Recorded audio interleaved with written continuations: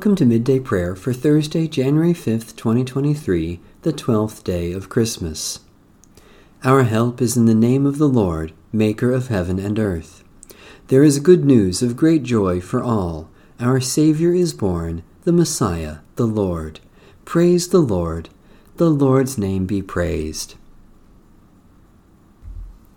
A reading from the book of Tobit. Counsel against the Israelites. It was reported to Holofernes, the general of the Assyrian army, that the people of Israel had prepared for war, and had closed the mountain passes, and fortified all the high hilltops, and set up barricades in the plains. In great anger he called together all the princes of Moab, and the commanders of Ammon, and all the governors of the coastland, and said to them, "Tell me, you Canaanites, what people is this that lives in the hill country? What towns do they inhabit? How large is their army, and in what does their power and strength consist? Who rules over them as king, and leads their army? And why have they alone, of all who live in the west, refused to come out and meet me?" A reading from the book of Joshua.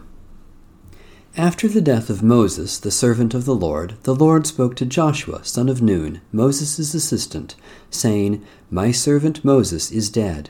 Now proceed to cross the Jordan, you and all this people, into the land that I am giving to them, to the Israelites. Every place that the sole of your foot will tread upon I have given to you, as I promised to Moses. From the wilderness and the Lebanon, as far as the great river, the river Euphrates, and all the land of the Hittites, to the great sea in the west shall be your territory. No one shall be able to stand against you all the days of your life. As I was with Moses, so I will be with you. I will not fail you or forsake you. Be strong and courageous, for you shall lead this people to possess the land that I swore to their ancestors to give them. Only be strong and very courageous, being careful to act in accordance with all the law that my servant Moses commanded you. Do not turn from it to the right hand or to the left, so that you may be successful wherever you go. This book of the law shall not depart out of your mouth. You shall meditate on it day and night, so that you may be careful to act in accordance with all that is written in it. For then you shall make your way prosperous, and then you shall be successful. I hereby command you, be strong and courageous. Do not be frightened or dismayed, for the Lord your God is with you wherever you go." Holy Wisdom, Holy Word, thanks be to God. The Apostles' Creed, Introduction. Although not written by apostles, the Apostles' Creed reflects the theological formulations of the first-century church. The creed's structure may be based on Jesus' command to make disciples of all nations, baptizing them in the name of the Father, the Son, and the Holy Spirit. In a time when most Christians were illiterate, oral repetition of the Apostles' Creed, along with the Lord's Prayer and the Ten Commandments, helped preserve and transmit the faith of the Western churches. The Apostles' Creed played no role in Eastern Orthodoxy. In the early church, Christians confessed that Jesus is Lord, but did not always understand the biblical context of lordship. The views of Marcion, a Christian living in Rome in the 2nd century, further threatened the church's understanding of Jesus as Lord. Marcion read the Old Testament as referring to a tyrannical God who had created a flawed world. Marcion believed that Jesus revealed, in contrast, a good God of love and mercy. For Marcion, then, Jesus was not the Messiah proclaimed by the prophets, and the Old Testament was not Scripture.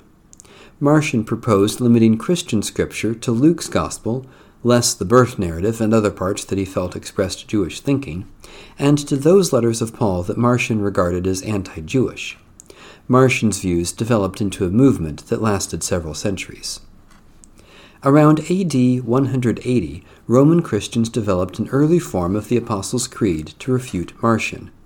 They affirmed that the God of creation is the Father of Jesus Christ, who was born of the Virgin Mary, was crucified under Pontius Pilate, was buried and raised from the dead, and ascended into heaven, where he rules with the Father. They also affirmed belief in the Holy Spirit, the Church, and the resurrection of the body. Candidates for membership in the Church, having undergone a lengthy period of moral and doctrinal instruction, were asked at baptism to state what they believed. They responded in the words of this creed. The Apostles' Creed underwent further development. In response to the question of readmitting those who had denied the faith during the persecutions of the 2nd and 3rd centuries, the Church added, "I believe in the forgiveness of sins." In the 4th and 5th centuries, North African Christians debated the question of whether the Church was an exclusive sect comprised of the heroic few or an inclusive sect of all who confess Jesus Christ, leading to the addition of holy, belonging to God, and Catholic, universal. In Gaul, in the 5th century, the phrase, "He descended into hell," came into the creed. By the 8th century, the creed had attained its present form. Let us examine ourselves in the light of the teaching of our Lord Jesus Christ as given in the Beatitudes. Blessed are the poor in spirit, for theirs is the kingdom of heaven. Blessed are those who mourn, for they will be comforted. Blessed are the meek, for they will inherit the earth. Blessed are those who hunger and thirst for righteousness, for they will be filled. Blessed are the merciful, for they will receive mercy. Blessed are the pure in heart, for they will see God. Blessed are the peacemakers, for they will be called children of God. God of grace, you call us to the holy table of the Lord to proclaim his death and receive his gift of life.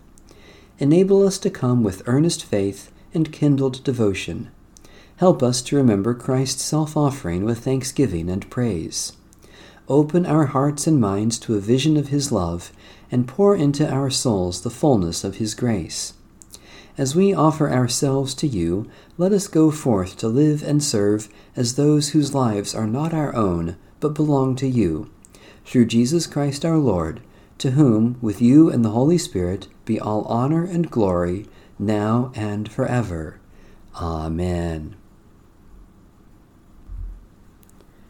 God of mystery and might, we praise and worship you, for you came in silence while all lay sleeping to enter our world as a child of humble birth.